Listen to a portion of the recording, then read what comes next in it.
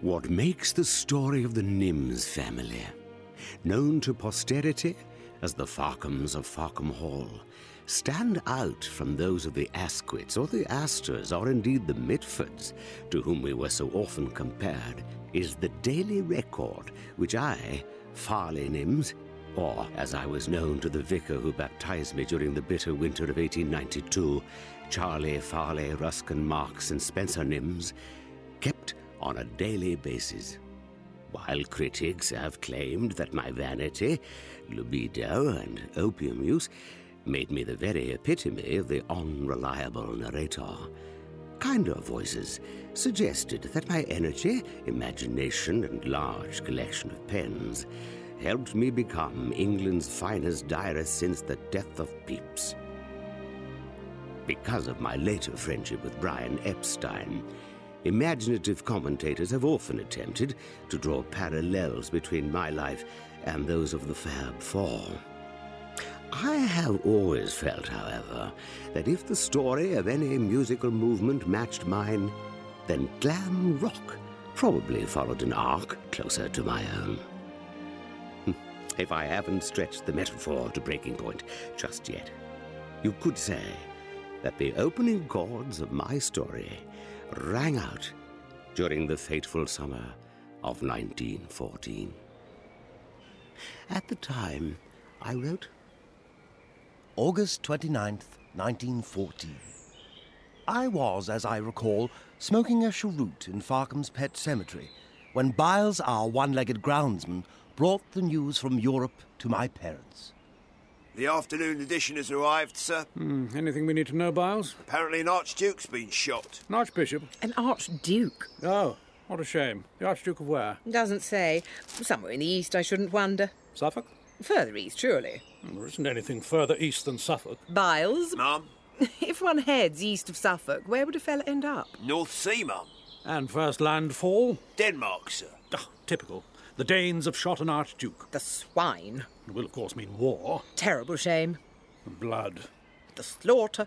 The sacrifice. Not to mention the endless literary anthologies. Lord, yes. Collected poems. Letters from the front. An adjutant prepares. The blood runs cold. war, we were to learn, means different things to different people. To my mother, Pandora, it meant simply that my younger brother George, that is, George Randall and Hopkirk Murder She Wrote Nims, would be coming down from university. She was in the kitchen, talking to the people about whatever it is kitchen people do, when Farkham Hall received more unexpected news. I'll send one of the girls to fetch some suet, ma'am. Master George was always partial to a pudding. Whatever you think, Mrs. D. Does a Miss Cook work here? Telegram for you, Cookie. Well, you'll have to be quick. I've a beef Wellington ready and I don't want my pastry spoiling. Oh, there you are, ma'am. Well? Oh, come on, Cookie. What does it say? It says our Alfred has been killed. Your brother? No. We regret to inform you of the death in action of Lance Corporal Alfred Cook, King's Own Rifles. It can't be true. Of course it can't. He's working nights in quarry. When I come to work this morning, you were asleep in big chair. This your idea of fun, is it, Sonny? Riding round the country putting the fear of God into decent folk? They're just getting people ready for bad news, ma'am. When we was fighting the bulls, they reckon it come as a terrible shock. He's right. Remember when Mrs. Coates in Brewery got told her husband were missing? He wasn't missing. He'd run off with that exotic dancer. Still a shock for her, though. Wasn't that exotic either. Turned out she ran a guest house in Wrigglesworth. Haven't you got work needs doing, Lydia? I'm about it, Mrs. Driver. So, this is all a dress rehearsal, is it? That's the idea, ma'am, yes. And what is your name, young man? I'm John Cooper, ma'am. John Cooper, clerk of His Majesty's Post Office. That's right, ma'am. You sit yourself down, young shaver. We'll see if we can't find you a plate of cold cuts. Well, you're very kind, I'm sure, but I mustn't stop. Off to tell the Bishop of Ealing who's just been strung up by the Bolsheviks. Bless you, boy. When news of the war reached my sister Alexandra, or Alexandra, Mary, Queen of the South Forfar Athletic Nims, she reacted in the same way she reacted to any other news. Yes, Biles, yes. Now, tell me again. Well, miss, according to Vita Manning, if you start in reverse cowgirl and reach your left hand towards Not that. Tell me again what Karl Marx said. Oh, right, miss. Well, Mr. Marx reckons anyone who knows anything of history knows that great social changes are impossible without feminine upheaval. Upheaval, yes. Social progress can be measured exactly by the social position. Oh, the position, yes. Of the fair sex, the ugly ones included. And we're nearly there, Biles. Go on. Capitalist production develops technology and the combining together of the various processes into a social whole only by sapping the original sources. Sources, yes. Of all wealth, the soil and the labourer. Yes. Yes. Yes.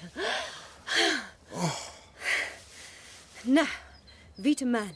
Yes, miss. What was she doing with her left hand? We may never know the real reason why my brother George hurried back to Farkham before war was even declared.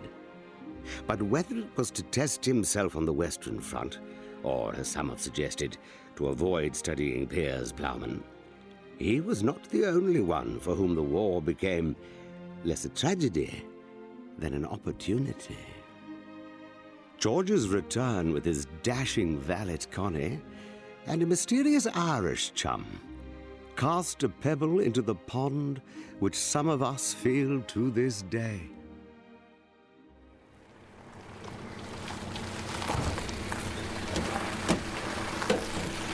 Let me help you with that, Lorcan. Thanks, George. Good to be back, Connie, isn't it? Certainly is, sir. Shall I take the bags upstairs? And put Lorcan's bag in the room next to mine. Yes, sir. Georgie! Oh, Georgie! Hello, Nessa. Georgie, I'm so glad you're back. It's been so dreary since you went away. Nessa, this is Lorcan. We share rooms together at Oxford. Hello, Lorcan. It's nice to meet you. George has told me so much about you. I bet he's never mentioned me. Oh, but he has. He told everyone about you being trapped in a lift filled with sailors, and by the time they got you out, you'd... No, Lorcan, that was my older sister, Alex. Oh. Nessa's too young for sailors, or lifts. I am not. I went in a lift last summer, when Mummy took me to Derry and Tom's. Yes, and you were sick on your new blouse. Nice to meet you, Lorcan.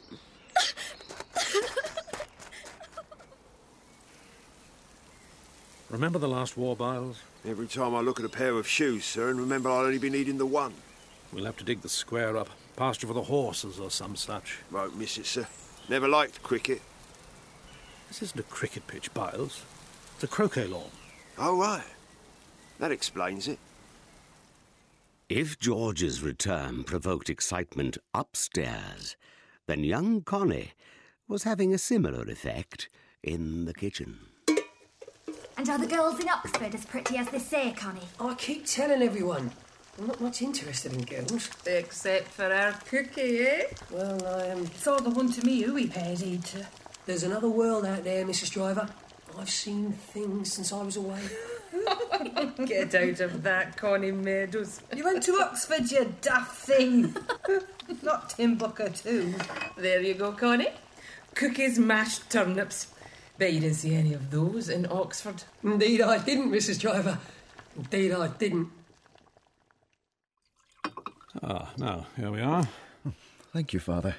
George, you know the House of Lords grants me the privilege of droit de guerre. I've seen it on the family charter. And do you know what it means? I haven't the faintest idea. After the English aristocracy was massacred at Bannockburn, Edward II gave the landed gentry the right to exclude one of their heirs from military service. Do you mean... You and Farley have both been called up to the British Expeditionary Force. But one of you will stay here in England. But, Father... I thought long and hard about this, George, and I will not be dissuaded. Farley won't last 5 minutes, you know that. If the enemy doesn't get him, his own troops will put him up against a wall. The Nims family needs an heir. If you got yourself killed or otherwise rendered obsolete, the task would fall to Farley. And why shouldn't Farley produce an heir? Do you mean you haven't noticed? Noticed what? George, do you like oysters? What? Well, yes, I do. Yes, and so do I. I, however, do not like snails. No? We had them once on the school trip to Calais. I thought they tasted a little like... For the sake of argument, George, let's just say that you don't like snails either. Oh, very well. Good. But Farley, on the other hand, likes snails but does not like oysters. Do you understand? Not a word, Father. For goodness sake. Because Farley does not like oysters, he will never father an heir. You think his diet has made him infertile? Well, we must... No, George, no. What I'm trying to say is that Farley is not attracted to the opposite, Oh, that! Why didn't you say? You mean you knew? Of course. Half the boys at school were that way. And at least 3 of the teachers. Oh, well. You know, it might just be a phase, like the Roman Empire. The Roman Empire lasted 400 years, and they practically invented all this love that dare not nonsense. Actually, Father, I think that was the Greeks. Well, I'm glad all that money we spent on a classical education wasn't wasted. The fact remains, George, you will not be going to France.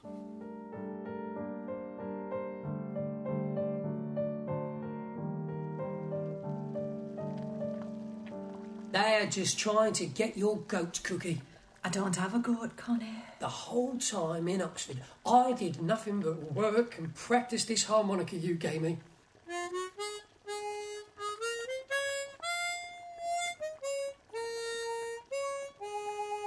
You've certainly made a lot of progress. I can't take all the credit. A fella called Ralph showed me the basics. Ralph? He's a footman to the Duke of Claridge's. Oh, I see. You'd like him, Cookie. He's such fun. I'm sure.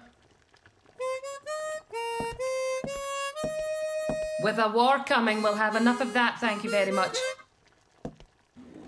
The draper says they've lost 3 chambermaids in a week. I've heard terrible things about Mr. Merriman's wandering hands. It's not Mr. Merriman you need to keep an eye on.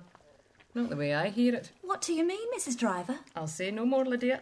Well, you don't mean it's her. Has Mrs. M got fishy fingers? As you know, I don't spread idle gossip. Course not. What I will say, though, is that there was none of this before she went to university. That's why I never wanted an education. And now there's all this talk of women's suffrage. Well, you wouldn't catch me voting, Mrs. Driver. I should think not, indeed. Connie? Sorry, Mrs. Driver. Having maintained a dignified distance, dinner meant joining the general hubbub of the house. On this occasion, however, George's Irish chum was to prove a most attractive distraction. It was, though, as inevitable as the lukewarm soup, that Alexandra would also be distracted. All very different from the friends George normally brings home. Really? In what way? God, you must have met them. Dreadful little aesthetes, draping themselves across the furniture and droning on and on about some awful poem that will never be published. Well, I'm sure I've written my share of doggerel over the years. And half of them don't know whether they're fish or fowl. They're on a voyage of discovery, Alex. We mustn't blame them if, occasionally, they take refuge in an uncharted harbour. You're very understanding, Lorcan. And perhaps it's their Celtic blood. Driven round your body by a heart where the poet is at war with the warrior. I hate to disappoint you, but my family are all farmers. Of course they are. And sons of the soil. You'll never know how I curse my own Saxon swill that carries neither courage nor conviction. Farley, you mustn't be so hard on yourself. Yes, Farley, let's not get carried away. Lorcan, do you want to get a wash in? They're going to dish up in 5 minutes. Thanks, George. I better just... Oh, of course. Well, I never. Run down to cook and tell her that I'll need breakfast for 2 in the morning. You can't be serious. Were you not listening? Uncharted harbours, and did you see those eyes? Of course. They hardly left mine the whole time.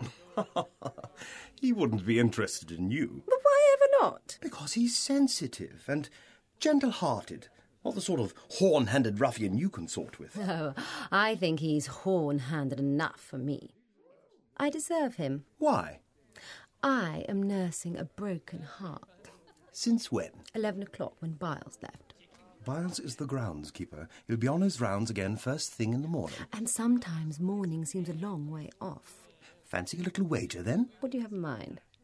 We'll see whose bed the Irishman ends up in. If he chooses my bed, I'll make it up to you by giving you those prints that Uncle Eddie sent from the Congo. The bearers? Naked bearers. And if he comes to my bed, I'll give you this. What is it? George's exemption letter. Father's giving George droit de guerre? At the moment, he is. What do you mean? All you have to do is change the name on the letter and George goes to war.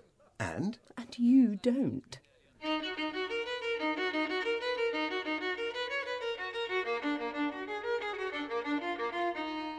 Not for the first time, then.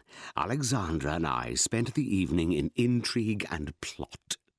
We were not, as far as Farkham Hall was concerned, the only ones. Mr. Chalmers gave it to me. 9 carat gold, he said it was.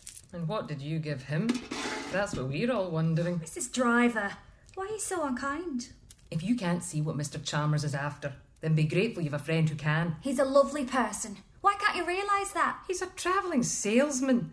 They've been singing songs about such men and how they take advantage of girls like you for 400 years. How is he taking advantage? He wants to find his way beneath your skirt, Lydia Vickers. Mrs. Driver! And once he's been up there, he'll drop you like a hot rock. And trust me, that little pendant may not be the only thing he leaves you with. I'll not end up in the family way. I'm not quite the fool you take me for. A baby? Trust me, that would be the least of your worries. What? There's other things a man like that can give a girl. How could you, Mrs. Driver? Mr. Chalmers isn't a kind of... Cookie, where's the carbolic soap? What's the matter, Lydia? Nothing. I just thought I'd like to give my hands a really good clean. There you are, Duck. Thanks, Cookie. And have you got any mouthwash? I trust all is well in Oxford, Herr George. It's going splendidly, Hansi. This is Lorcan Brennan. We share rooms in college. Lorcan, this is Hansi Hupt. He's teaching Nessa the piano. Nice to meet you, Hansi. You are an Irishman, Herr Brennan. I am indeed, Mr. Hupt. That's quite an ear you have. The Irish are not musical race. Well, I think we... No. The weather is too damp. I went to Dublin once, by mistake. How on earth did you manage that? I am right, am I not? It is Dublin? Dublin? Yes, absolutely. The rain affects the vocal cords, and so they will not sing. Then they drink, and you cannot stop them singing. Well, I'm sure the cliché of the drunken paddy, like that of the belligerent German, may have some basis in truth, but the reality is that... Belligerent is warlike, yeah? Yes. It is true, yeah. We are a warlike people, especially those like me that come from Prussia. So will you go back to fight? If this war that everyone's... Yeah, of course. To fight and to die. But surely the idea is not to die. And that is why we will win. Because you British are not prepared for sacrifice. We will fight. And then we will die. And those of us who do not die will win the war. It would be a shame to lose you, Herr Hupt. Nessa was making such progress with the Beethoven. Well, there'll be no more Beethoven heard round here. Remember when we were at war with the Russians, Biles? Yes, sir. Someone burnt down the local brothel because they thought the girls there were Russian. Turned out they weren't Russian at all. Turned out it wasn't a brothel. And the Little Sisters of Forgiveness were a good deal less forgiving than you might suppose. I heard 'em talking upstairs, and I reckon they'll take volunteers first. But how many of them are there going to be? The working man in this country isn't as foolish as he once was. He is still pretty foolish, though, isn't it? In the War Office, we'll have no choice but to bring in conscription. Well, you know what they say. Love will find a way. You think? Yes, I do. And I also think that you've eaten enough. Cookie, I'm starving. Trust me, love may find a way, but there's no harm in giving it an helping hand. Hello? I got your message and... Everything satisfactory, Mr. Brennan? Yes, thank you, Mrs. Driver. I enjoyed your story very much. The one about the owl throwing competition. Very amusing. Amazing, isn't it? Almost, yes. It was your father that won. He was delighted. And rightly so. He threw the owl from a pub in Monaghan and it landed on the bank of the River Suir. A devil of a throw it was. Indeed. Seeing as the Suir is more than 70 miles away, as the crow flies. Or the owl. Did I say the Suir? I must have muddled it up. You made a mistake, sir. Yes, perhaps I did. And don't we all make mistakes? Now and again. I dare say. Now and again. Good night, Mrs. Driver. And the same to you, Mr. Brennan. Hello? Are you in there? I thought perhaps you'd had a better offer. What could be better than this? The British Expeditionary Force was already learning that this war was not going to be easily won. At Farkham Hall, too, as my diary continued to record, the first weeks of hostilities brought their own mixture of mishap and misunderstanding. September the 14th. Father got a letter from the War Office this morning. Its contents delighted me just as much as they did George. Been the most awful cock-up. Alexandra's been up to her old tricks, has she? Somehow or other, they've given droit de guerre to your older brother. I know what you wanted, Father, but I, for one, cannot regard this mishap as bad news. Oh, it's exactly that sort of nobility I was so desperate to preserve. Promise you'll keep your head down.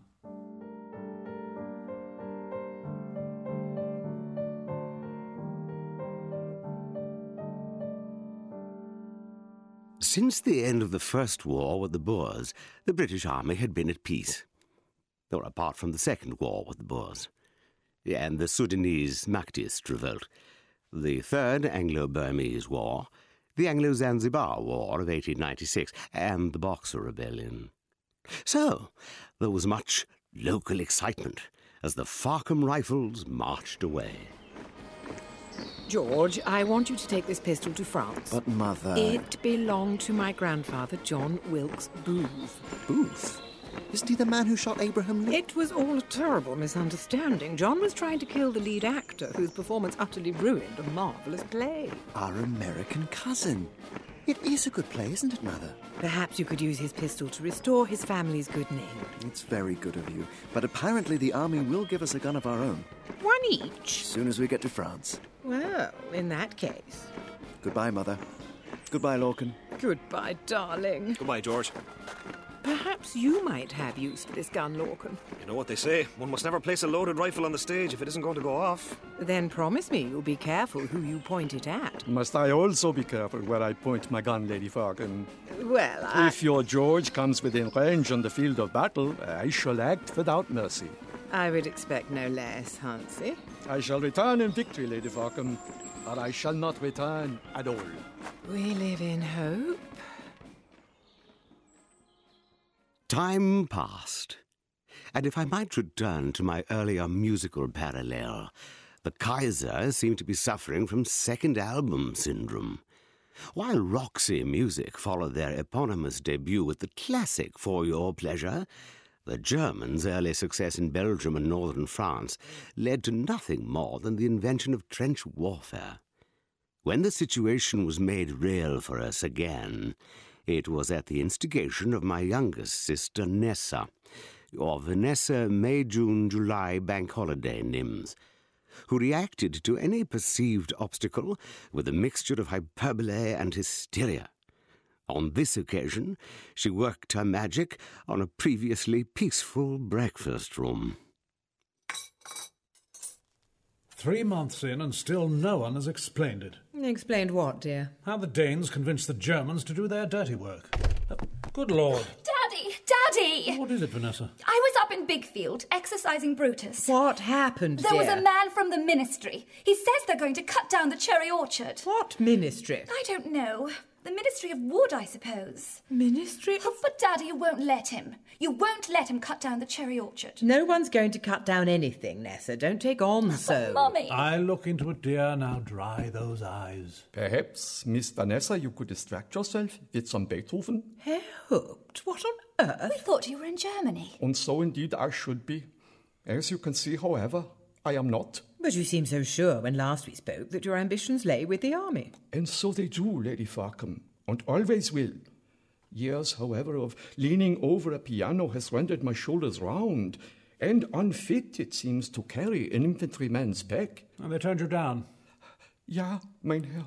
Well, you tried to do your bit, and that's the main thing. I don't know about Vanessa, Herr Hoopt, but I think perhaps a little Beethoven might help you. Thank you. And of course, I'm sure there will be other wars. That's the spirit. Look on the bright side.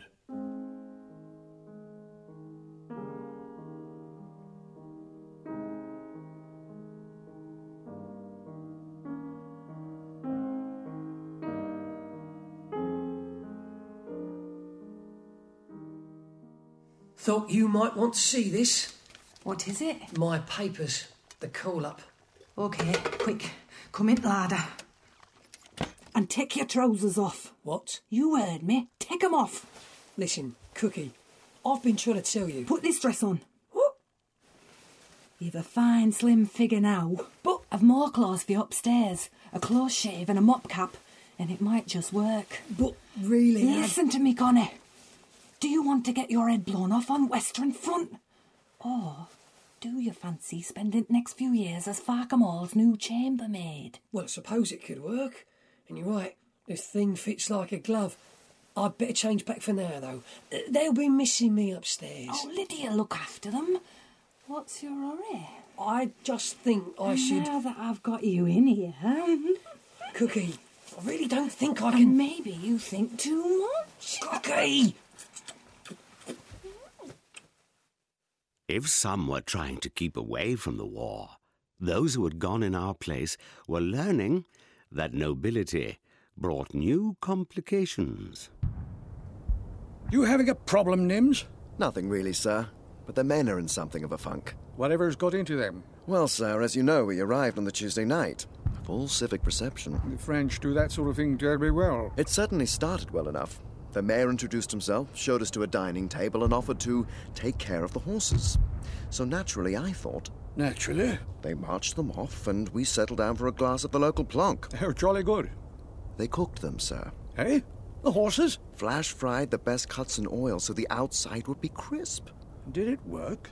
Like a dream. Then they slow-cooked them in that sauce they use here, where they slice the onions very thin. With potatoes and rosemary. Melts in the mouth. God, I know. When I was home on leave, I tried to show my wife how to do it. Poor old thing hadn't a clue. I think the secret's in the herbs. Yes. The fact is, Nims, the people at home will never understand what happens out here. I know, sir. I know. Did he take from you that which a girl holds most precious? No, indeed, Mrs. Driver. He took nothing from me that was not freely given. Did he hurt you, Lydia? I have heard that some Not that either. What is it, then? Begging your pardon. I did not think you'd like to hear all I must tell. Mrs. Driver and I are women of the world. There's not much we don't know about matters of the art. Or of the flesh. I'm your closest friend, Lydia. Am I not? Very well, then. Mr. Chalmers was not a man much given to a woman's satisfaction. Save us. Was Mr. Chalmers a very small man? No. Oh, no, Mrs. Driver. I would say he was, in fact, more than average. And how, pray tell, would you know what the average might be? He showed me a great many pictures. What kind of pictures? They came from France. He said they were educational. I bet he did. So if he were blessed in that area, in what way were Mr. Chalmers a disappointment? Well, let's just say that often the passengers would get off the train before it had arrived in the station. Well, bless my soul. That's easily done, you know. That's why I've always been frightened of trains. Cookie, Lydia's not talking about a real train. No? She's talking about Mr. Chalmers. Oh. Oh! So when she says station, she's really talking about... Yes, thank you, Cookie. I'm sorry, Mr. Brennan. I did not mean to interrupt. Just reading a little Kipling, Lady Farkham. Well, he does write exceedingly good poems. Yes, he does.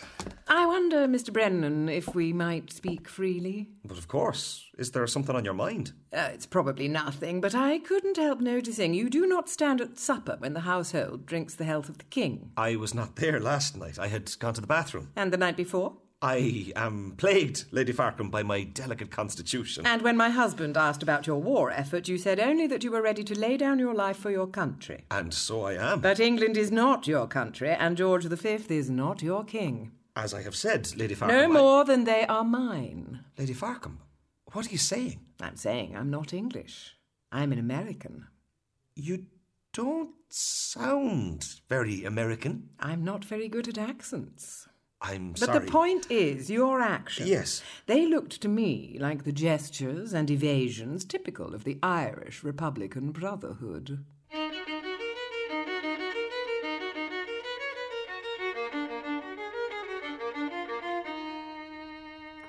Mr. Chalmers was in many ways a thoughtful man. So when he told me he had other plans to satisfy me, I remembered the pictures I had seen. Really, Lydia? In one of them, a man was kneeling between a woman... We've heard enough about the blessed pictures. But I was so mistaken. He planned to give me chocolates and jewellery. There's many a girl in your position who might gain greater pleasure at the jeweller's shop than... But talking of positions, I saw... We weren't talking of positions, Lydia. No. And did he give you these gifts he promised? These chocolates? He had no money, you see. But I thought he were a wealthy man. He did have money. A great deal of money, he said. But when my birthday approached and he wanted to give me a special gift, he was still waiting for a payment which was owed him. You're not going to tell me that... He looks so sad, Cookie. You'd have done the same. I bloody wouldn't. Language, Cookie. Are we to suppose, Lydia, that you gave money to Mr. Chalmers? Give? No, indeed. It was only a loan. He was going to pay me back. But he hasn't. No. And now he's gone. Yes. There's only one thing for it.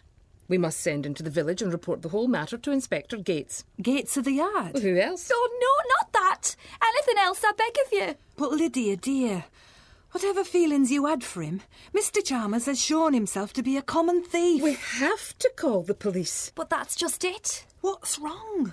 I have myself been dishonest. With you. Us? You see, there is no Mr. Chalmers, and never was. I don't understand. I made him up. I was seeing a man I could never name. Who is this man you can't name? You made up Mr. Chalmers to hide the truth? Yes, Mrs. Driver. So who were you seeing? Who were you trying to protect? Inspector Gates. Lord above. Oh. Mrs. Driver! I've killed her. Oh, she'll be all right. But you have given her somewhat of a shock. Why so? Mrs. Driver's been stepping out with Inspector Gates too.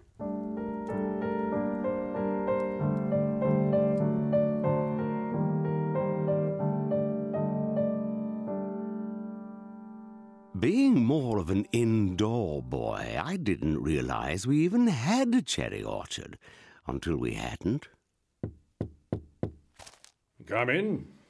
You wanted to talk to me, Father?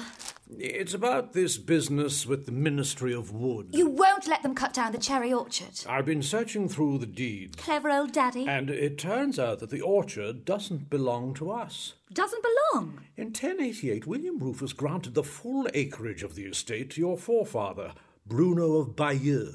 So? But the titles to the land stipulate that a band, half an acre wide, cutting all the way across the south of England, remains the property of the Crown. And that's where the cherry orchard stands? And it is this land which has now been leased to the Royal and Ancient Railway Company.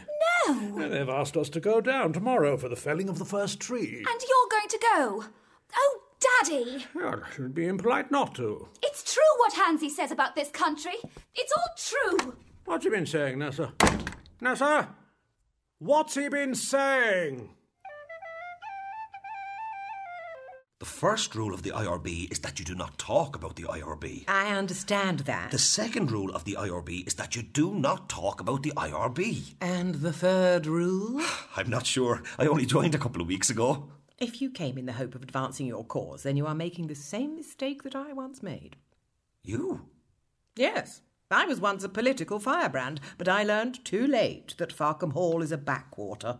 But I spend most of my time in Oxford. The ruling elite control half the world. Why would they waste their time on education? So you think I should... It's all about time and place. The time is coming, Mr. Brennan, but the place is not here.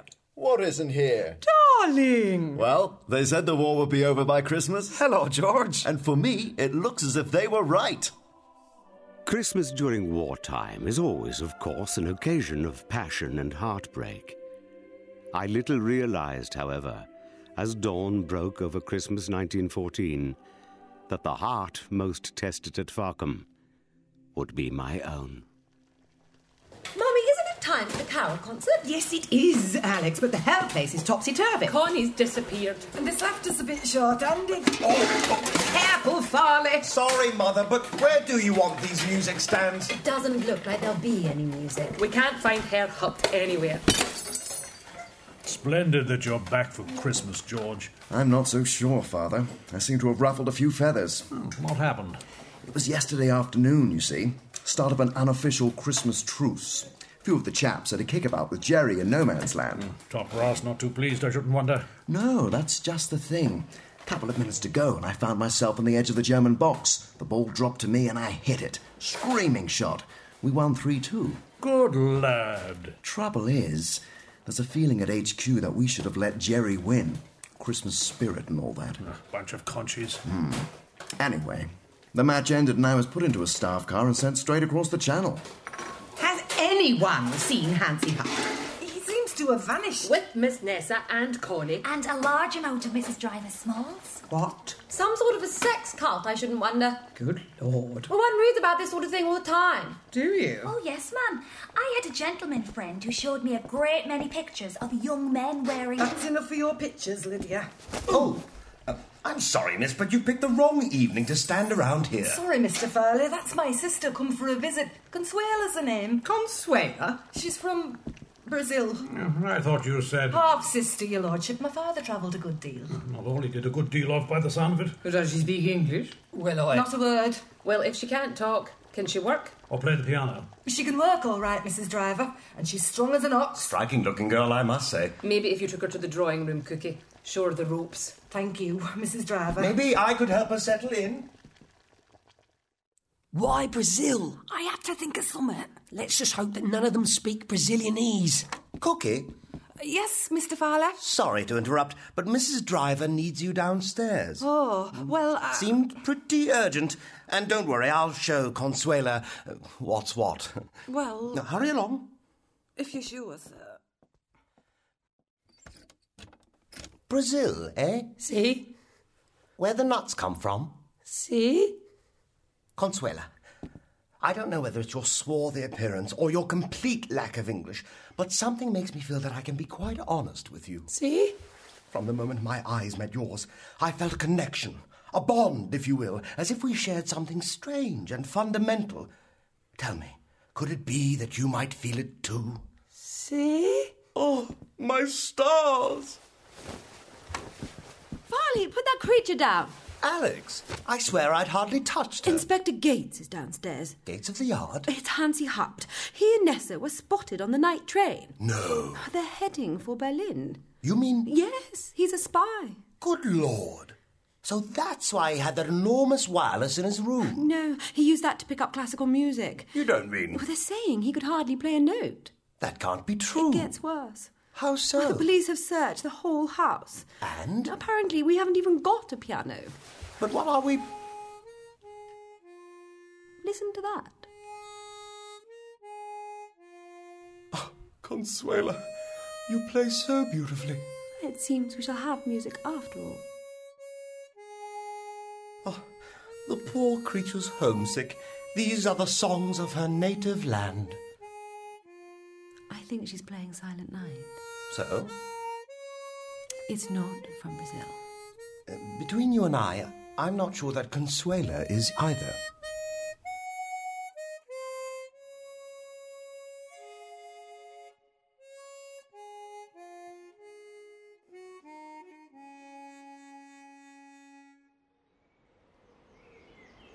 Well, after last night's excitement, it's good to get back to the business of running Farkham Hall. Here, here. Here's your axe, sir. Thank you, Biles. Stand back, everyone. Give him room. With the ceremonial felling of this tree, I strike a blow for the next generation. My daughter Nessa wanted to stand in the way of progress. But here at Farkham, we have never shied from sacrifice when king and country are called upon us.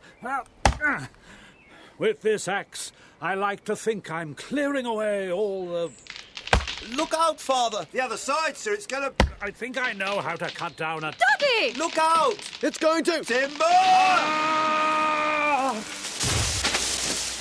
Daddy! Father! Dudley, are you all right? Hard to say, old girl. Biles, fetch a doctor. Quick as I can, Master George. Oh, for God's sake, George. What? I love Biles as much as anyone, but can't we send someone, you know... With both legs? Exactly. All right, I'll go myself. Message for George Nims. Hang on. George, is John Cooper? Clerk of His Majesty's Post Office. Telegram for you, Mr. George. Thanks. Not bad news, is it, darling? If somebody could just... It depends on what you think of Ireland. What? I'm being transferred to the garrison in Dublin Castle. That sounds like pretty good news to me. Hello? Me too. Really? Absolutely. Serving with the British Army in Ireland, there can't be anywhere safer. If you're going to Ireland, perhaps I should go back too. Would you, Lorcan? Be nice to see a friendly face. Any sign of that doctor? Sorry, Dudley. Got a bit distracted there. He won't be long, Daddy. Oh, tell him not to bother.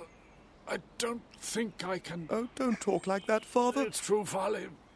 But you mustn't worry, because I won't. What do you mean? I was always concerned about Farkham, about what would happen when I was gone. But, Daddy, you're not going yet. But when I look at you now, when I see Farley on the arm of the house's newest guest, a strapping and fertile-looking beauty, I feel confident that Farkham Hall is in the safest of hands, and that finally I can take my leave with a smile on my face, and... Father! Dudley! No! And if what we saw on his face was less a smile, more a very large tree, we were all too caught in the moment, too moved by his final words to point it out. It was fitting, perhaps, that the best remembered part of that extraordinary afternoon belonged not to my father, but to one of his children. As we headed back to the house, Lorcan and George were already pondering their future. If I do come to Dublin with you, George, what am I supposed to do with myself? I'm sure we could find you something around the castle. Begging your pardon, sir, you could do worse than consider a career with His Majesty's Post Office. Oh, I hadn't thought of that. They've a fine HQ in the heart of Dublin, sir. I saw a picture of it once on a souvenir ashtray. Yes, maybe that is a good idea. It's all about time and place, Mr. Brennan. Time and place. Hansie Haupt was the only one of us with any real foresight. There was another war. But we were to see that one out in sunnier climes. His Majesty's government sent Connie, who we still referred to as Consuela on dress-down Fridays, and I to the Bahamas, hoping we might curb the behaviour of the Duke and Duchess of Windsor. We failed utterly. But when the war ended, Connie's failing health and my own aversion to trades unions and rain made a return to Farkham Hall little more than a pipe dream. Today the place is run as a boutique hotel by Martin and Ron, two dear pals from South London. Regular guests have included Rock Hudson, Elton John, and recently my dear friend, Billie Jean King. So, to those who suggest that the age of glamour and indulgence has gone forever, I say simply 2 words. Farkham Hall. You have been listening to Farkham Hall at Christmas. Originally recorded in 1985, it was broadcast again in tribute to Connie, Consuela Meadows, the noted poet and interior decorator who died last week.